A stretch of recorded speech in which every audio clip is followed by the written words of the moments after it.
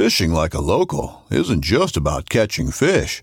It's about connecting with the environment and the people who call it home.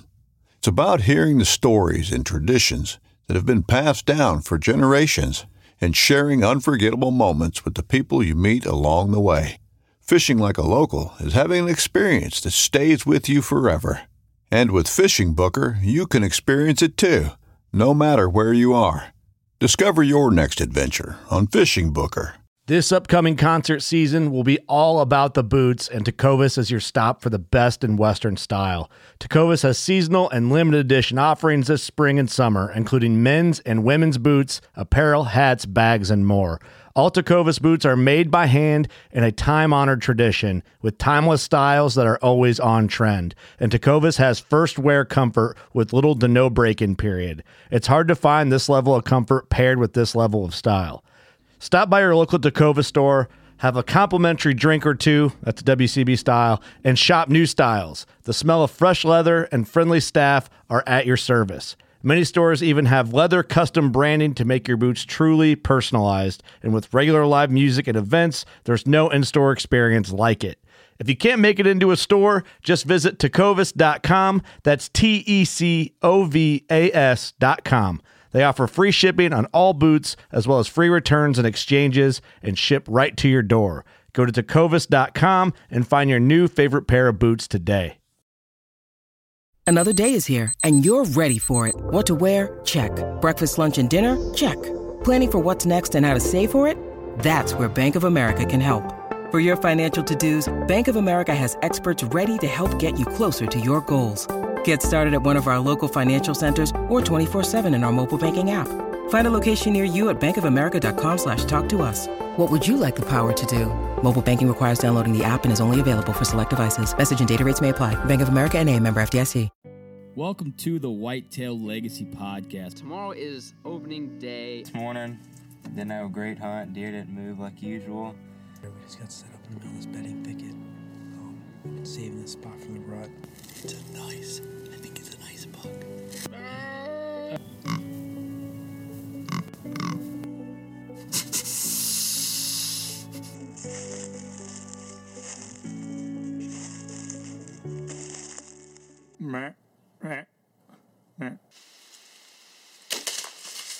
Boom! Hits a 170. That was money. I think he's down right over there, maybe 10 yards.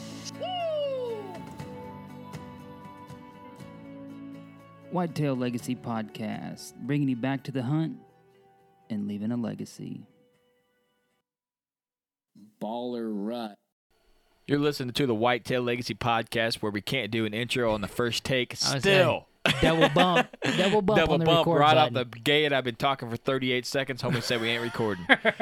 Back at it again. Still coming at you on Wednesdays. Prime rib. Yeah, man. You had prime rib tonight. I had prime rib today. I'm proud. Yeah.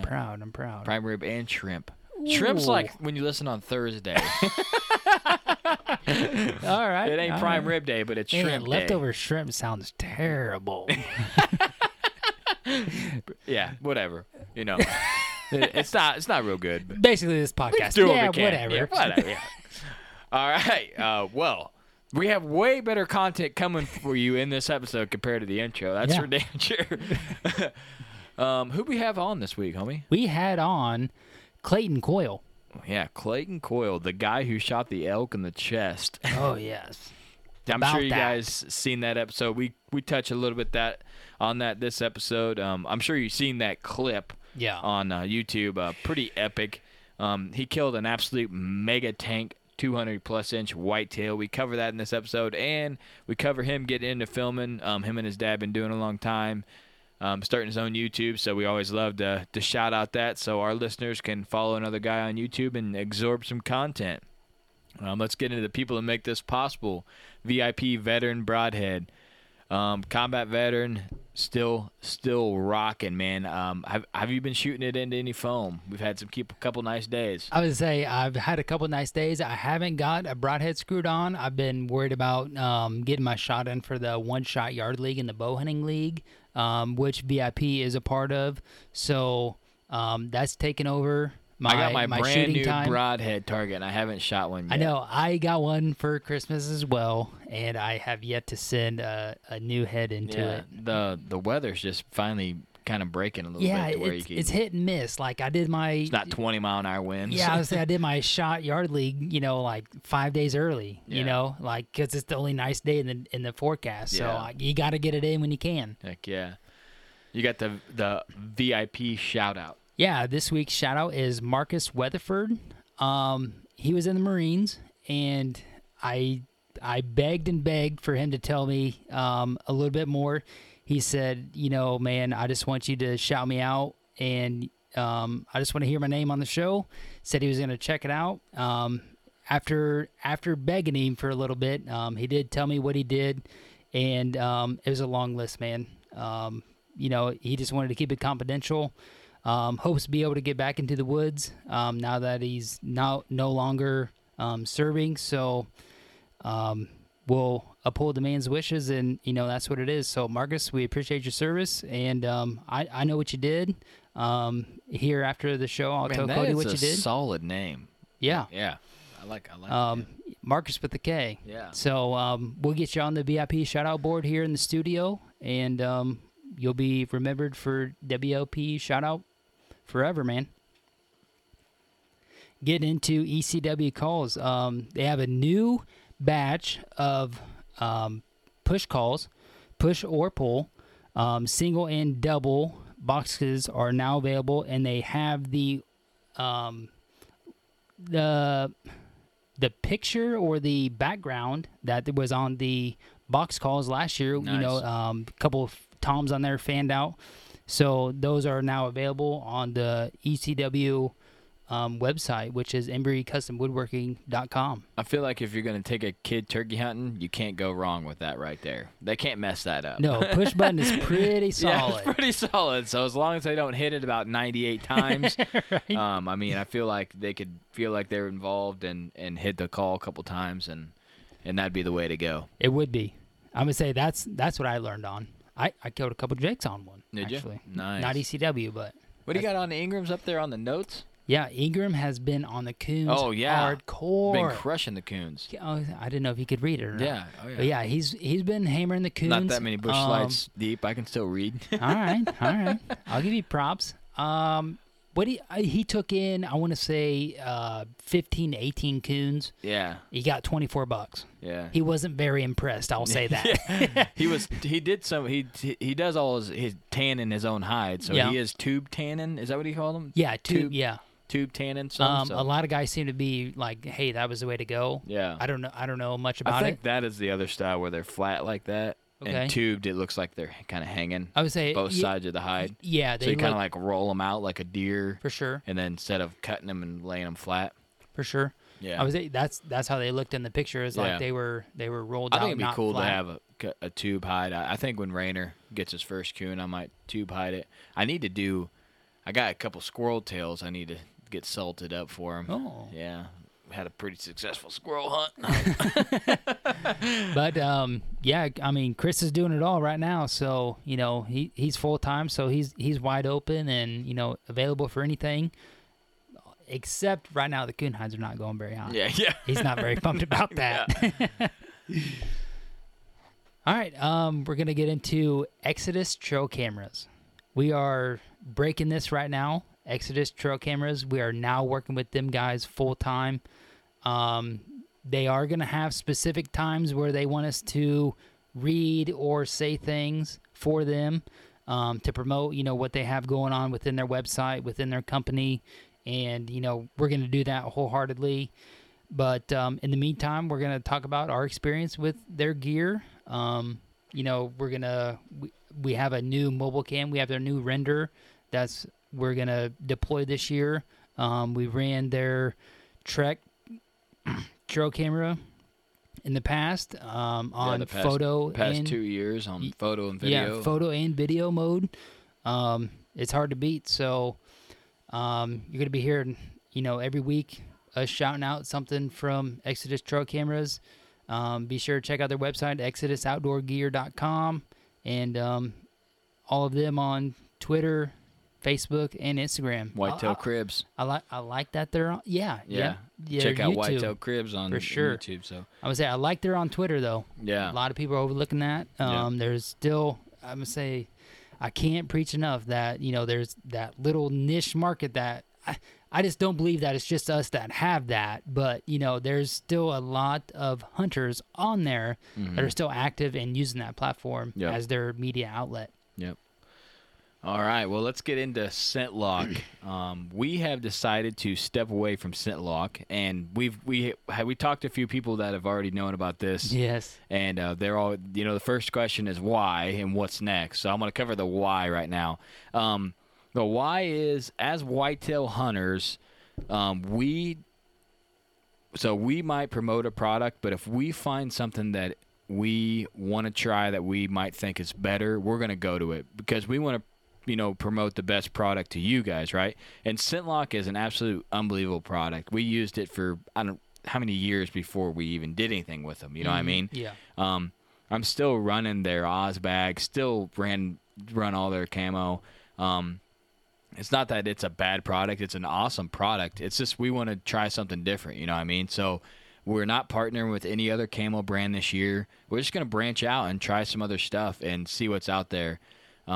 And that was kind of when you get into this industry, you don't know a lot. And we got in with them. It was great while we were there. But we tried to step away and try some other brands. Me and Homie talked about it. We thought it was the best to do before we got really deep in their brand. If we feel like if it's a company that we're going to work with, we want to work with them a long time. And it's just we didn't feel like we could do that with ScentLok. Do you think we covered the why? Yeah. Pretty good? Yeah. And, I mean, just like Cody said, for the most part, we're still going to use, a lot of their products in the meantime. Yeah, it's just we're not going to associate the podcast with them. Like I said, we're going to try other brands out there. We want to bring the best knowledge that we can to you guys.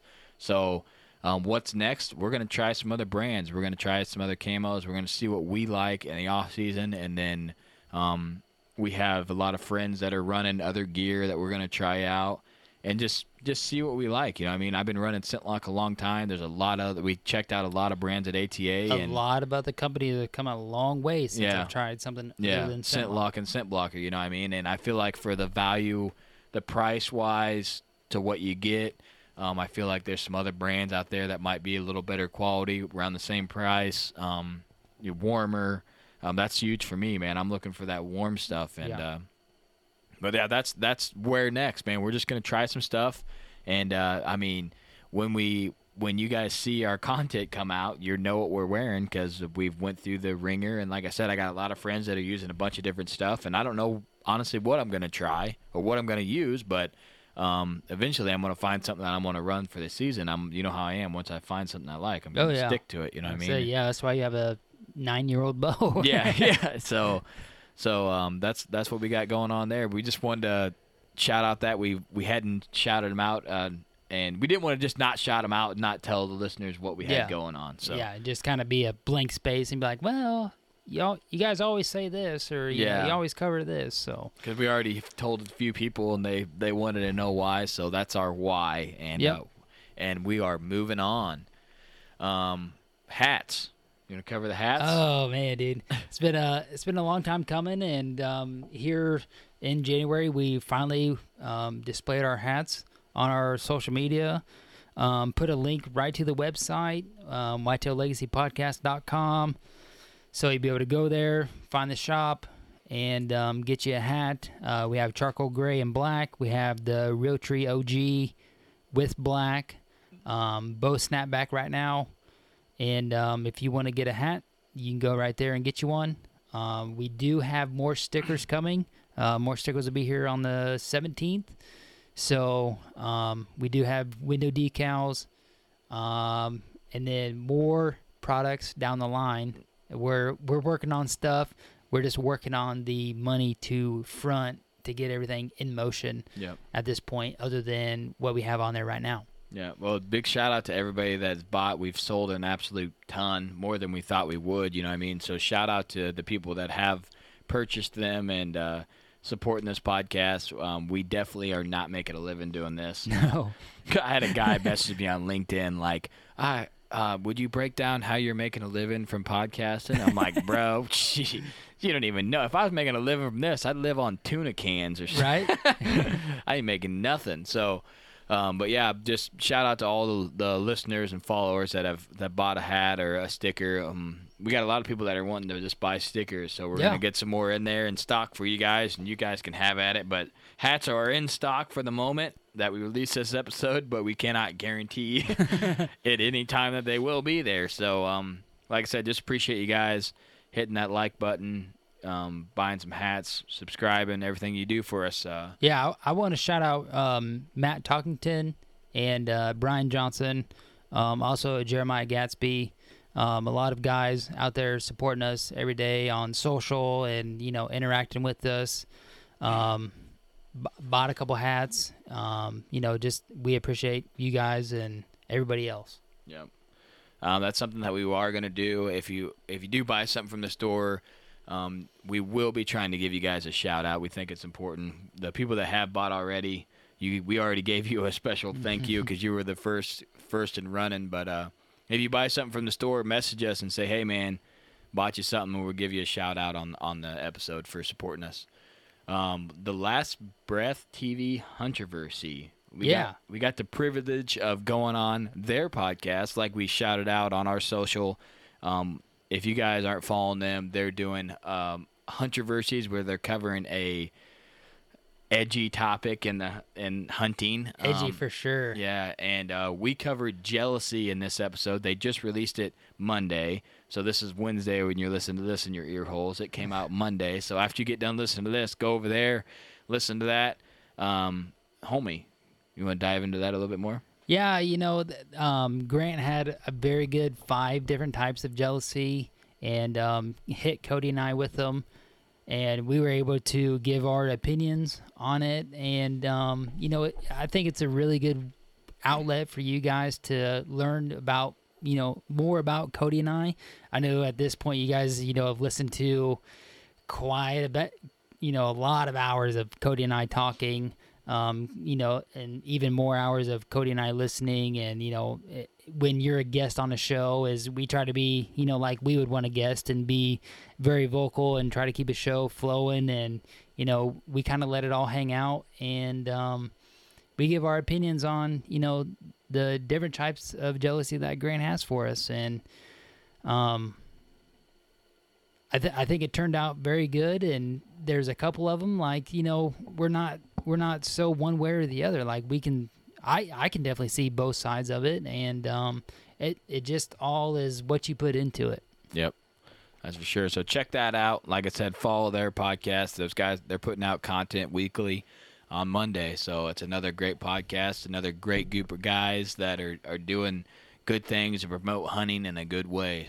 Let's get into the show. This has been kind of a long intro, but we had to catch you guys up. For sure. And we got the heater ripping. Yeah, a lot of stuff's happened since ATA and going through some stuff. So appreciate you rocking through the intro for us. Let's get into the content. All right, boys and girls, we got Clayton Coyle on. He's going to talk to us a little bit about everything. He's running Coyle Productions, killing some giant bucks, killing some elk. He reached out to us. Man, I appreciate you reaching out to us and coming on the show. Yeah, no problem. I appreciate you guys allowing me on there. It's always nice to talk some hunting. Oh, yeah. We love it when a listener reaches out and says they want to come on. It's cool for us to be able to have the outlet, like we were saying, to allow people to tell the stories and just make some friends. That's the best thing about, having regular guys on is we get to make a connection what we wouldn't be able to make with someone, that was a hunting celebrity or something. We can make a friendship with you, and you never know where friendships go. But let's get into this, and go ahead and introduce yourself and let the listeners know a little bit about you. Yeah, my name's Clayton Coyle. I'm a real estate agent in Kansas and Missouri. I specialize in land and developments. Was born and raised here. I've grown up in Kansas City. Go Chiefs! We just kicked butt in the Super Bowl. Yes. So that was a lot of fun. I should have gone to the parade, but I didn't. I love to hunt and fish. It's basically my life. That's all I do. So, yeah, that's about it, really. Nice. Kansas City, Kansas. I spent some time down in there. It's all right. Yeah. Yeah, I never got to get out to the woods, though. I was always in the city. So. Yeah. There's lots of little pockets around here that have some big deer in them for sure.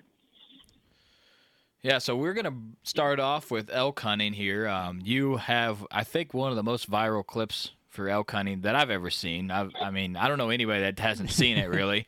So go ahead and talk about, getting into elk hunting, and then talk about that clip if you want to, and take the reins. Yeah, man. So really, for me, it all started when I was 7. I was obsessed with bow hunting, and my dad was like, if you can pass your hunter safety education, I'll buy you a bow. We'll get you to 30 pounds, and you can shoot a deer. So it started then, and got my first deer that year, and then it just started firing me. And obviously, I started to want to hunt everything.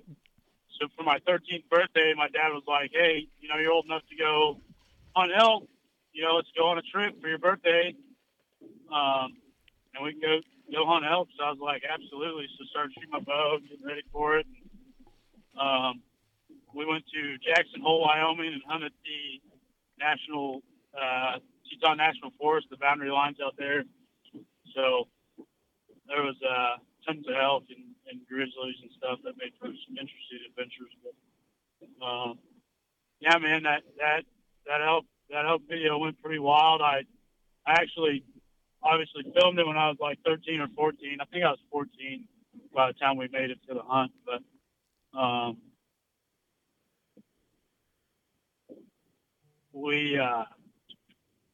sorry, I'm stalling. We got to Wyoming, and the first day we went out and saw a bunch of elk, heard some bugles, walked a lot, and from there on, we didn't really see much the rest of that day. And the second day, our guide decided to go to a new spot that they had touched that they just got for that year.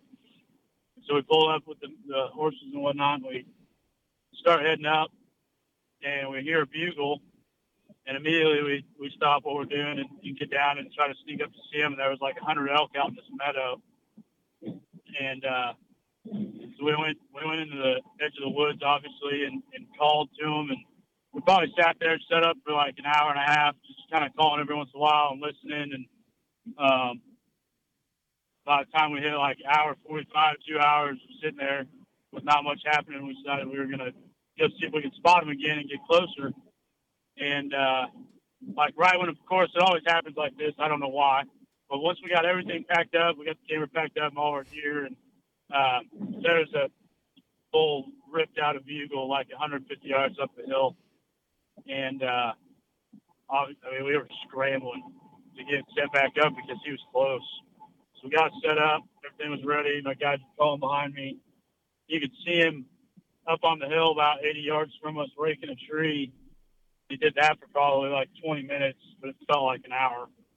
And finally started, you see from the video from there on, he came down the hill. And on our way down there to Wyoming, me and my dad had talked, like, obviously you're not going to get a perfect shot every time, so what are you going to do in certain situations? And we talked, and I thought, hey, I'm comfortable out to 30 yards to shoot an animal facing on, and that's just what happened. And so when he stopped there at that log, I was like, I can wait, or he's going to either look at us and bolt. And so I just, once that thought went through my head, I cut it loose, and it did the deal. So it was pretty crazy. It honestly didn't know what to say or do or anything. It was like our guides were yelling at us to be quiet because they wanted to hear where the elk was running off.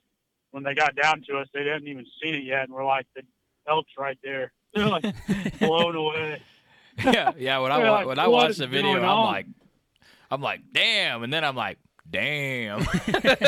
I mean, when you see the knock hit, and it's red, or orange, or whatever color you want to call it, and then the blood just starts coming, and you're like, okay, what is going on now, and the elk's just standing there. Yeah. He don't know what to do. Nobody knows what to do right now. Yeah. Yeah, I actually had an arrow knocked within like 2 seconds, and I actually drew back on him while he was standing there. So he saw me move, and he knew I was there, but for whatever reason, he just didn't go. Stunned. I could have shot him again, but I saw him start to rear back, and I was like, yeah, I don't need to put another one in him. I think he's done. Yeah, it's pretty epic, man. So, but yeah, you Yeah, said awesome. that will be premiering again on what show? It's on Viral Outdoors. Viral Outdoors. So if our listeners want Matt to see that, Matt Busby, is that how you say his last name? Buspis, yeah. Buspis, yep. Viral Outdoors, yeah. That's going to be cool. I'll be enjoying watching that again. Yeah. You can probably watch that 100 times and it's still cool. Right. So being so young, like, did it really, like, soak in that you just killed, like, a giant elk? Yes, obviously. No, I couldn't have dreamt of a better bull and a better scenario, but I don't know, man. Every time I kill a trophy animal for whatever reason, which is why I do it, every moment's a little different. You know what I mean? Yeah. So, like for me, like when I shot my 200-inch deer, I was just full of excitement, and it was just like an unreal deal. And then when I shot a different elk in New Mexico.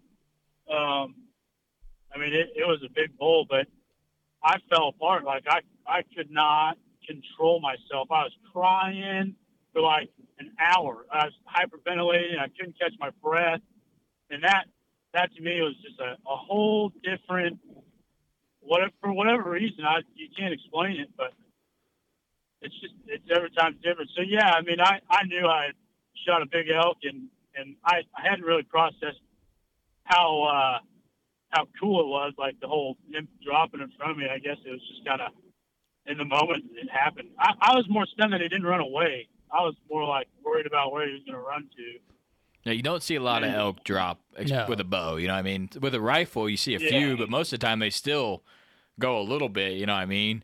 But with a bow, you don't see him just like, and the way he dropped, just, you know? Yeah. People have asked me if he broke his nose when he did that. And the funny thing is when I hear him out of that bull, and so when he was on my wall, I heard something when I was in my room one night, and I looked up, and his I don't know what bone it is, but the half of his nose had broken off and fell off the mouth. So I think he actually might have broken his nose. Yeah, that's pretty sweet. Can you maybe touch on like if the meat tasted different from your New Mexico bull to your other one? I shot my New Mexico bull like 2 years ago, and the famous elk I shot one like 9 years ago. So I don't really remember that well, but it's all good. I love it all. I would say, yeah, I know I've had elk meat from Colorado, and it was a cow, but it was just absolutely phenomenal. I think it was the closest thing to beef that you could get. Oh gosh, it's amazing.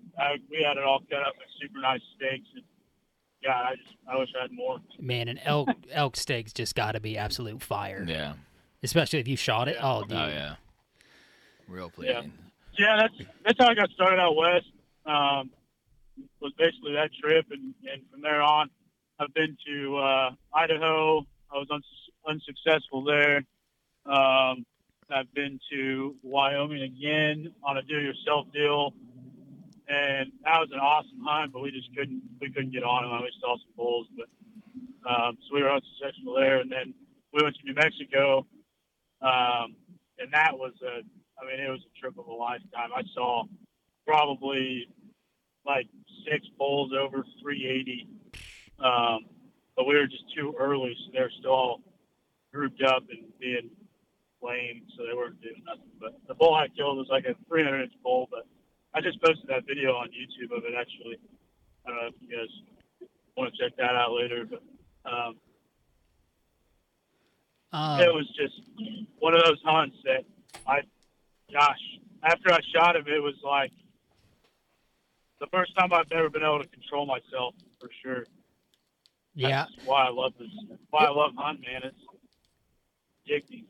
I would say you never know what each different situation is going to, bring out of you, or how you're going to react, or an animal's going to react. And I think that's one thing that we all love about it, is just that element of surprise, Oh, yeah, absolutely. Is elk hunting really as addicting as everybody says it is? Have you never been elk hunting? No. I tell every single person this. If you have an opportunity to go elk hunt, no matter what kind of hunt it is, paid for, do it yourself, any of that, you need to go. Yeah, see, I definitely want to go. It's an experience of a lifetime. See, and you hear your first bugle. People talk about it all the time, and they're not lying. Like, it is such a feeling to be out there chasing them, man. They say like giant turkeys. Right, and I'm a little bit more up on turkeys than I think the average guy is as far as hunting them. But, like, everybody says once you go, like, you just can't not go again. Like, you have to keep going, and that's the thing I'm worried about, because then now I got an extra hunting trip planned, extra vacation time planned, So yeah, I'm going to get out there, but it's just... You gotta go. You gotta make it happen. I mean, it's unreal. Like, I didn't go this year, and I've been pretty depressed about it. Like, man, It is an experience. So we just booked another hunt for next year in Wyoming, so I'm stoked to get back out there and try it again. But yeah, you guys need to go for sure. It's awesome. We might make it out there 10 years, 10-year plan. We'll have to do like we do now. Just be like, all right, babe, we're gonna take the kids. Yeah. Make it about the kids. And be like, we're actually getting out there. That's how we do everything else. That's the only reason we get to do anything. Yeah. Oh yeah. You kind of touched on it here. We're gonna transition to what we're about. Yeah. Whitetails. So we're gonna transition here to whitetail. All right. You kind of mentioned it. So you've obviously, grew up hunting and you've been successful. You've got a buck down. He's got some character to him. Are they considered flyers or drop tines? I've been told that they're considered flyers. Flyers. Yep. And I think that's because they are off a tine. They're not off the main beam. Huh. I didn't know that. So I've been told. I can't remember if I asked the official score about that or a buddy of mine that's obsessed with deer, but yeah, I think it's considered a flyer. All right. So.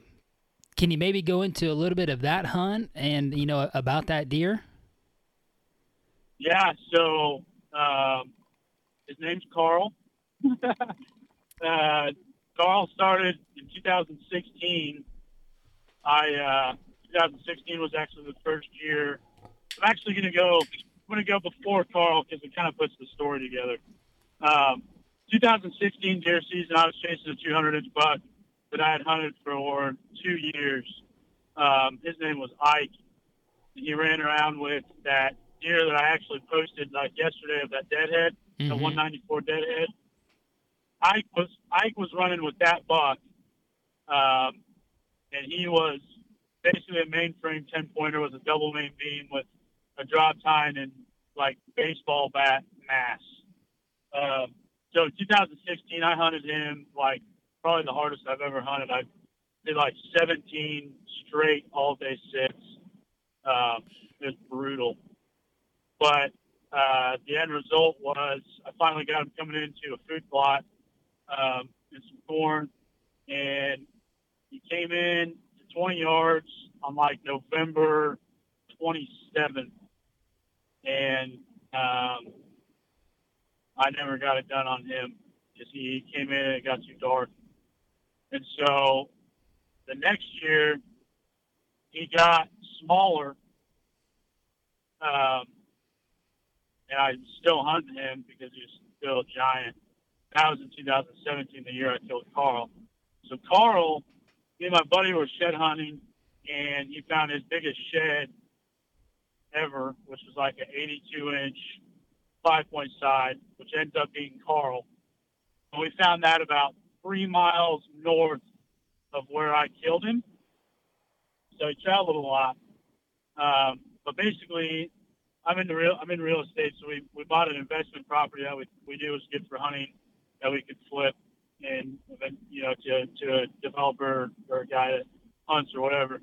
And so we bought that property, and I was joking around with my buddy, like, "Hey, dude, you're gonna have to give me that shed because that deer's gonna show up on this new piece." He was like, "Oh yeah, whatever," and that was like right after he found it.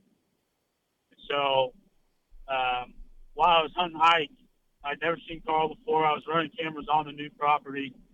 There was some decent bucks, but Ike was the man. He was the bigger deer out of all of them. So I chased him and never caught up with him. And then my dad actually spilled our corn trailer. We hauled corn with trailers to our feeders and whatnot. He actually drove in a ditch on this new piece of property and spilled the whole trailer. And so he slapped the trail camera on it. And we hadn't really, we were both hunting different deer, so we weren't really worried about anything else. So my mom was actually walking the dogs out on the new property, and she pulled the card, and we were looking at it, and that was when I got the first picture of him. And I immediately knew that it was the buck that my buddy had found his biggest shed off of. And then it all came together about how we were joking about him actually showing up. So obviously a deer of that magnitude, I dropped everything I was doing on Ike, turned my focus on this deer, and I came up with a game plan. And man, he was for being that big and as old as I think he was, which was like 6 or 7, you could really tell how smart he was, because literally I had him coming in. My first picture of him was November 29th, and I got everything set up probably about the 1st of December. We had the only crops around like 11,000 acres, so that's why all these deer were coming to this property. So I get the first picture of him on the 29th. I get everything set up on the 1st. And immediately, the first night of pictures, I have my text camera out there. Shout out to Covert. Sending me pictures of him immediately, like the first night out there. He's there, chowing corn, not in the daylight. He was like, middle of the night like they always do. So I'm like, okay, he's still there. Game plan set. I know I'm going to kill him as long as it keeps coming.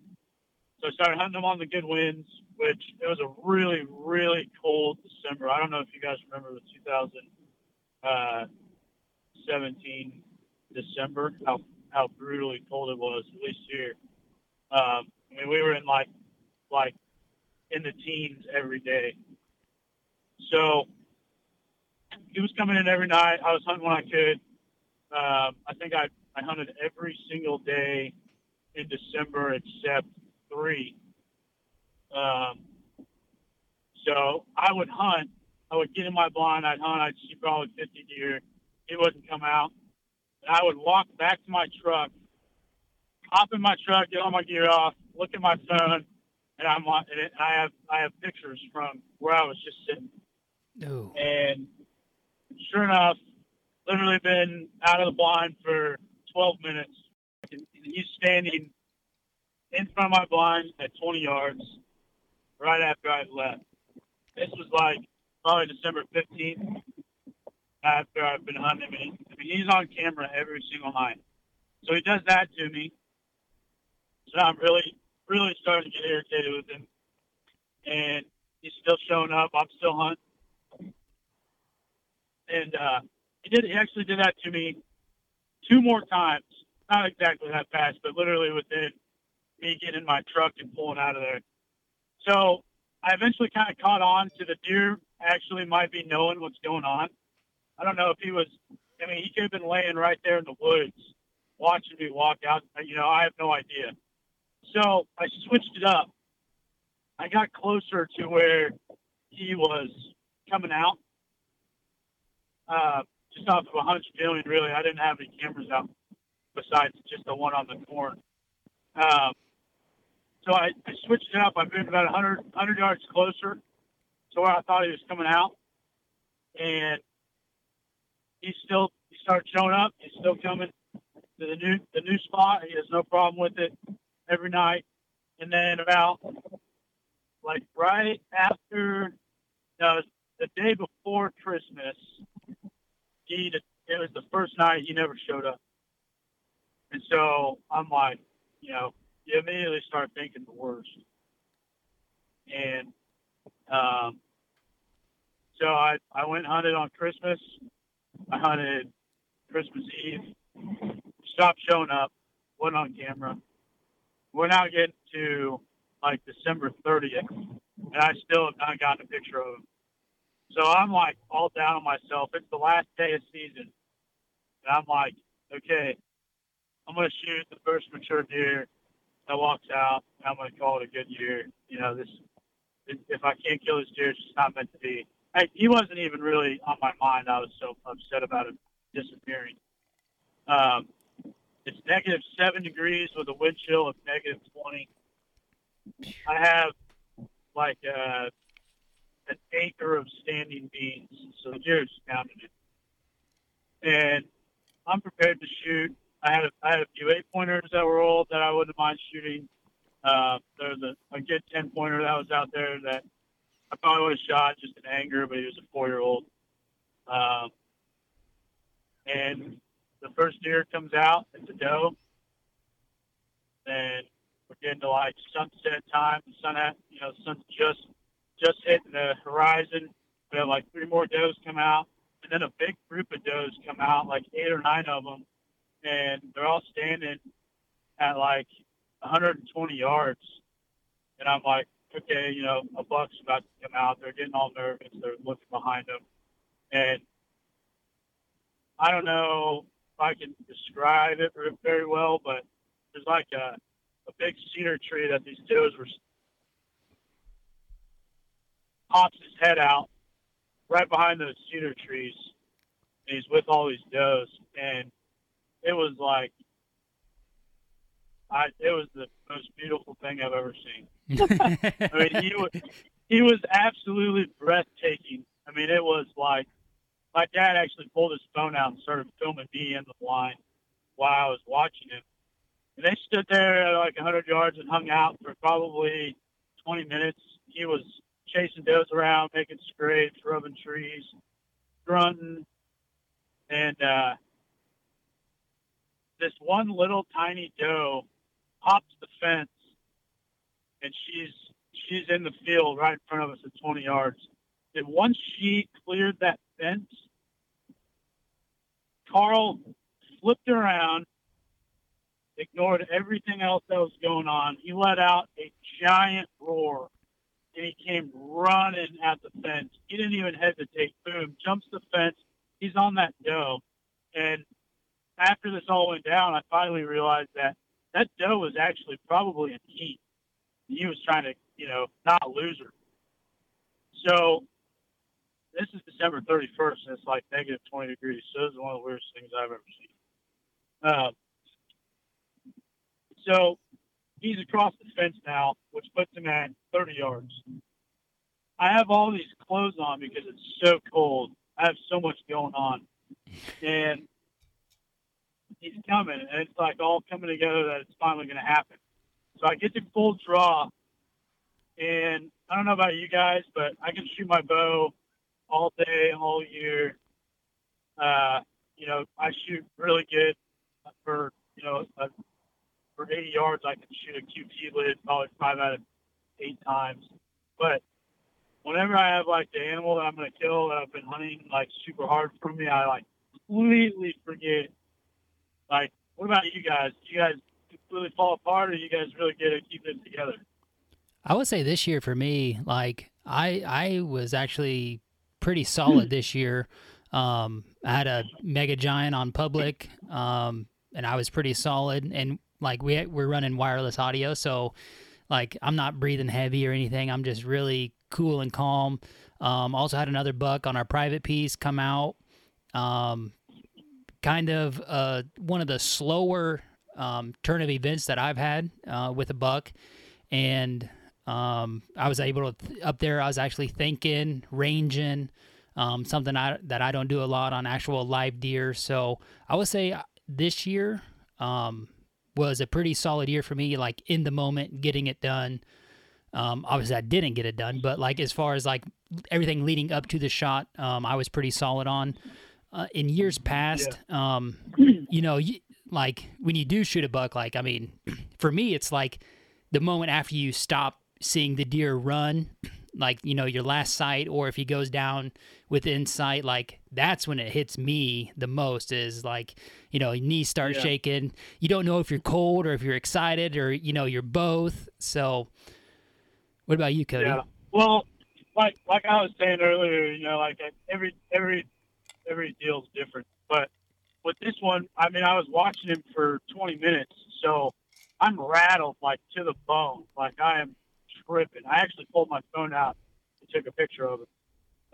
But, so I came to full draw, and for whatever reason, I had no reason to stop the deer. I mean, he was going to come into that doe and probably stop at some point, but I stopped him.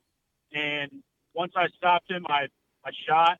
And, dude, I shot like a foot over his back at 30 yards.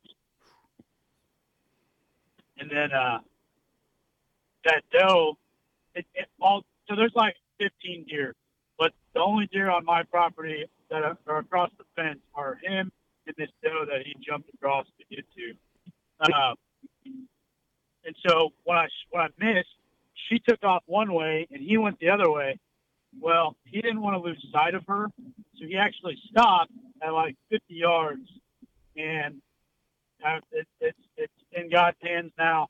Somehow I got enough time to knock an arrow, range him, adjust my sight. I was shooting a single pin, which I still am, but I adjust my sight, and I actually, once I got ready to draw back, I had put my finger release in my pocket, and I thought it was on my string. So I actually went to grab that and, like, fumbled my arrow around and stuff. So he heard it. So he took a step. And so when I saw he was about to move, I stopped him again. I drew back. I was, like, coaching myself in my head, like, you just screwed this up. You better freaking pull it together. And I cut it loose. And it was like slow motion. Like, I watched my arrow just like sail right to him. I knew it was going to hit him, and it just went forward of his, like, if you go center leg up to like where you think the heart is, there's like the shoulder elbow part right there. Mm-hmm. Basically hit him at like the front of his shoulder, and I was shooting a Schwacker broadhead, and it actually broke both of his front legs. But the problem was I was in a hay bale blind that we had made.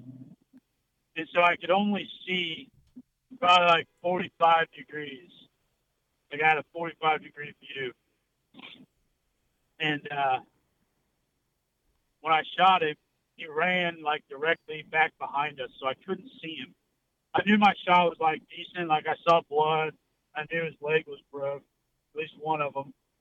And I just in that moment, I kind of looked back and wished that I had relaxed and just kind of enjoyed it a little bit. But I was like dead set on knowing where he went. So I flipped the hay bale blind over. My dad was with me. Flipped the hay bale blind over, and I immediately started going to look for him because I knew that he wasn't going to be far with his legs messed up like that. And I got way ahead of myself. I completely fell apart. It was terrible. But I immediately started looking for blood and whatever. I'm trying to track him, and my dad's like, dude, calm down. I got to know where he went. So we finally got on the blood trail, and I'm glad we did because there was blood just, everywhere, so much blood. There was a little dusting of snow. So I didn't know what this deer was going to do. He was running towards a road, and he was running towards property that I didn't have permission to be on. And so I didn't want him to get out of my property, so we immediately started tracking him. And we walked up on him, and he's still alive. And so I put another one in him and finished it off, and it just was crazy celebrations from there. I was so glad my dad was with me. That was just one of the most special moments for sure. We were both so rattled. And it was negative 20 degrees, so we're freaking out trying to enjoy it. But at the same time, I'm like, all right, let's get to the truck. Let's get warm. Yeah. But it was a moment of a lifetime, man. I'll never forget it for sure. I will say, in that moment when you are so worked up and, you do miss like your first shot, then like that second, if you do get a second opportunity, like I am just so rock solid because, like you're kicking yourself in the ass. You're like, I'm a dumbass. I shouldn't have done that. I need to do this. You're just replaying it over real quick. And then when that second opportunity comes, you're just like, you're so dialed in. Like, well, why didn't you just do that on the first shot, Yep, exactly. I probably called myself 10,000 words in like a second. Because the story wouldn't have been as good. Yeah, right? You got to miss the first time to make the story better. Yeah, right. You got to keep it interesting. Yeah. Man, that's awesome. I seen that picture, man. That's an absolute giant whitetail, man. They don't get much more, typical and big like that. So it's super, super awesome. Yeah, off the ground too. That's pretty sweet. Yeah. But you get that kind of temperatures, man. You got to go in a blind. Yeah, I mean, there ain't no way in a stand in the wind. There ain't no way. So props to you for going out there in that cold. Yeah, I mean that December was like the most brutal December. And like I said, I was out there every day in December, but like 3. So man, it was a grind for sure. That's probably the hardest I've ever grinded it out for sure. Yeah, it makes it sweeter when it all comes together, when you put that much effort and time into one deer and for it to come together. And man, you're lucky your dad drove that corn wagon over that ditch. So sorry, I'm losing you guys. I said I'm lucky that you're lucky that your dad drove that corn wagon over that ditch. I know, dude. If it wasn't for that, I would have had no idea. Yeah. I had no idea. And then when I got the picture of him, I really started bugging my buddy about that shed. Oh yeah. He ended up giving it to me. Nice. Well, props to him, man. That's just crazy. Like, you found that shed, 3 miles north, which, and then you're hunting late season.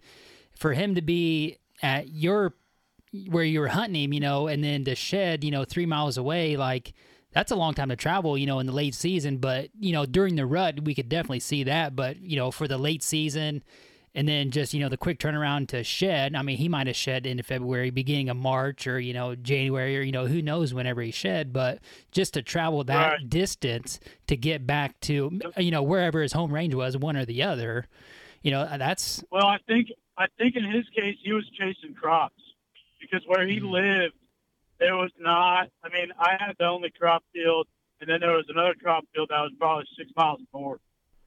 Yeah, with ag, I mean, that far away, that's kind of crazy for me because we got a lot of ag around us, and then we get pictures of him, and he's, Magnum PI we're talking about, he's 3 miles early season from where he is rutting, and then if the shed that I found last year is actually him, that's another 2 miles to the north or 1.5 miles to the north of where we found him rutting, and it'd be like 6 miles from where we found him in the summer. Yeah. So that deer is really traveling, but there's no road. He's crossing one road. What about the one you found in the back?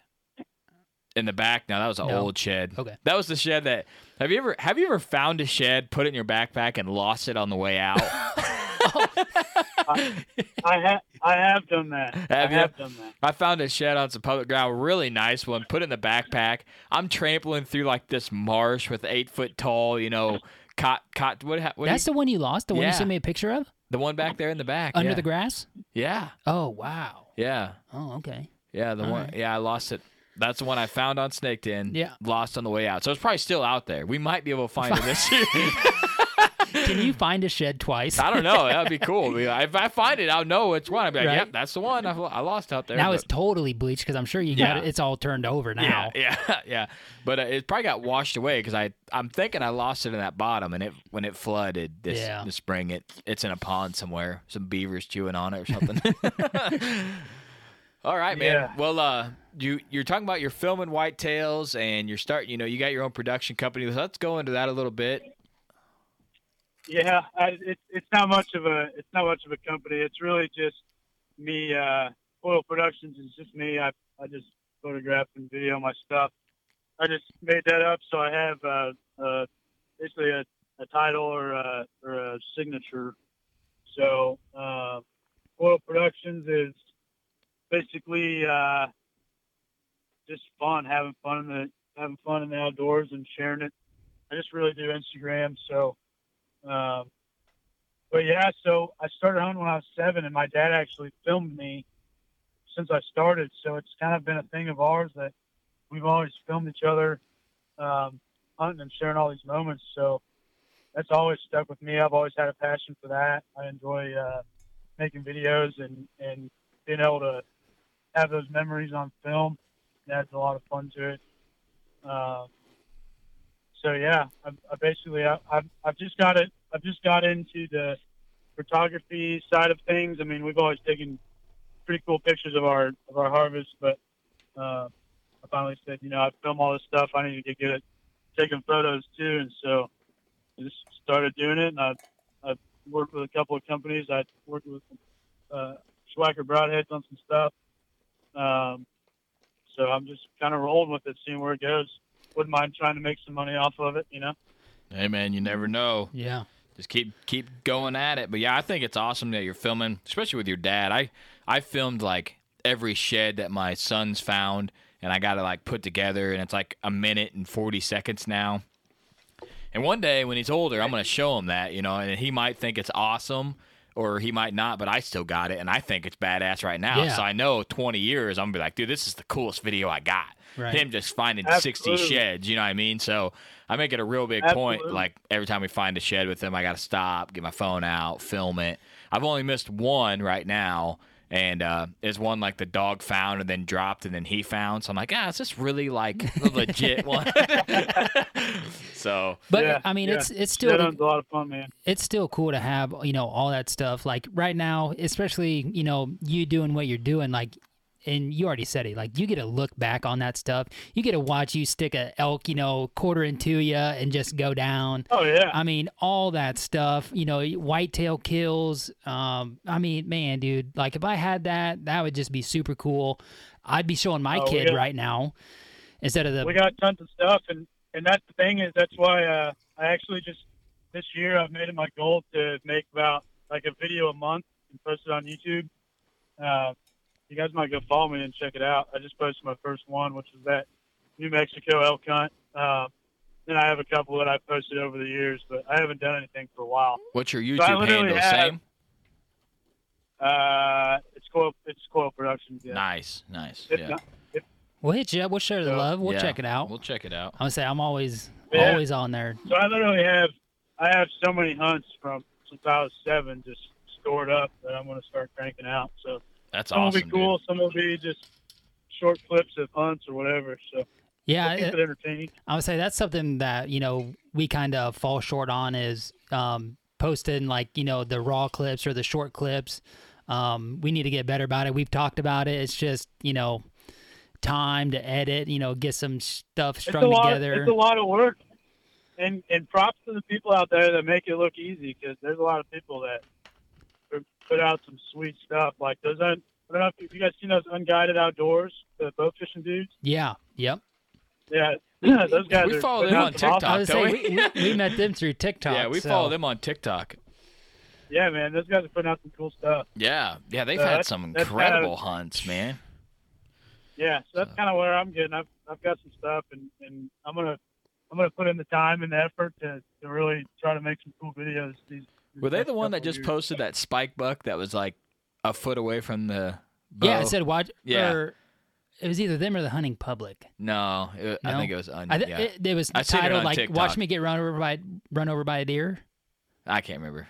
Yeah, I see that. Yeah, I'm Yeah. like, it had the deer. Like all you see is the ass of the deer right on the thing.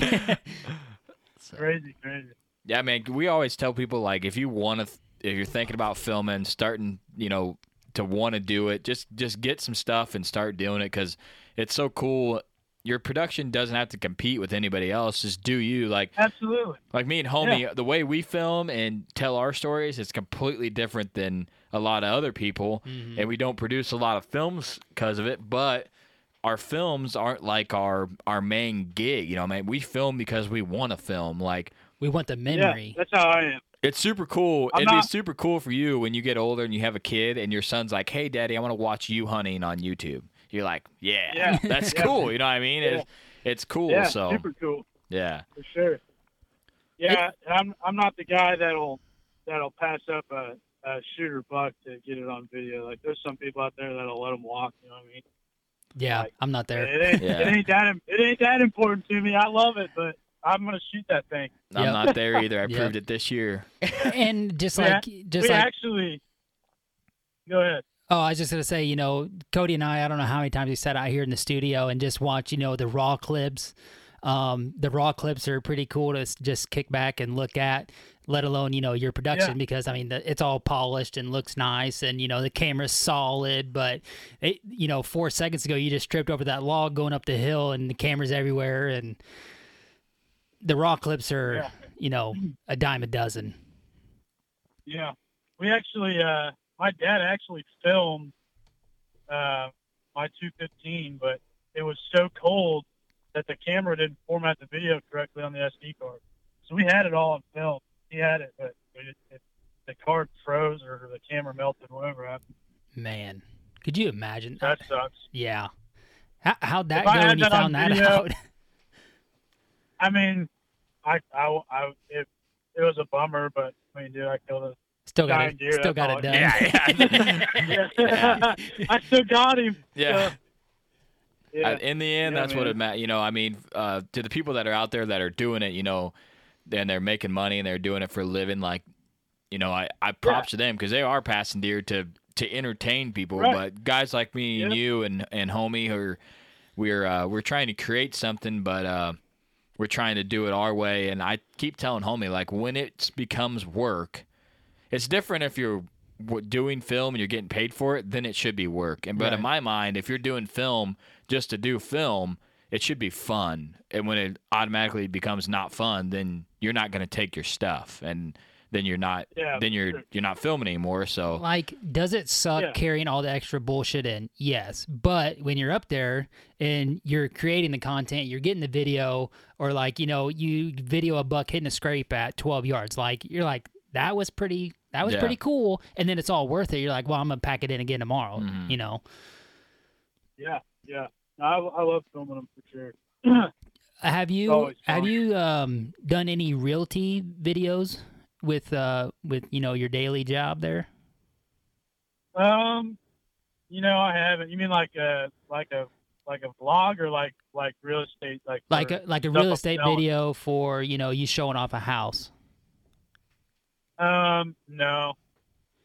All right. I don't. I was gonna need some inside scoop. Yeah, no, I should do something like that. I don't know. I just don't like putting myself out there being awkward. Got to put yourself out there, man. You do. One thing that me and homie has learned, there's always someone that's going to be like, these guys are awesome. And then these other guys are like, these guys are bullshit. So you just got to don't listen to either of them, and then you're solid. You know what I mean? That's what we do. Yeah. I mean, and I'm not, I do a little bit of everything in real estate. Our main deal is we buy and fix houses up and sell them. And then, like, second's probably buying land and splitting it into, like, big acreage lots and selling them off that way. But, you know, I've dabbled in some hunting properties and stuff. So I kind of do a mix of it. So I'm not really trying to just do one specific thing, like selling houses or selling people houses. I'm more into the land and the getting in on the action side of things. Right. Yeah, I'm gonna say you got to keep your portfolio diverse. You just don't want to get too much into one thing, you know. Right. Well, we'll wrap this one up here. Let the listeners know where they can find you and follow your stuff. I think we've kind of hit on it. Yeah. You can find me on Instagram at Coil Productions, and my YouTube. Probably just search Clayton Coil. You'll find me from the other video for sure. You're right.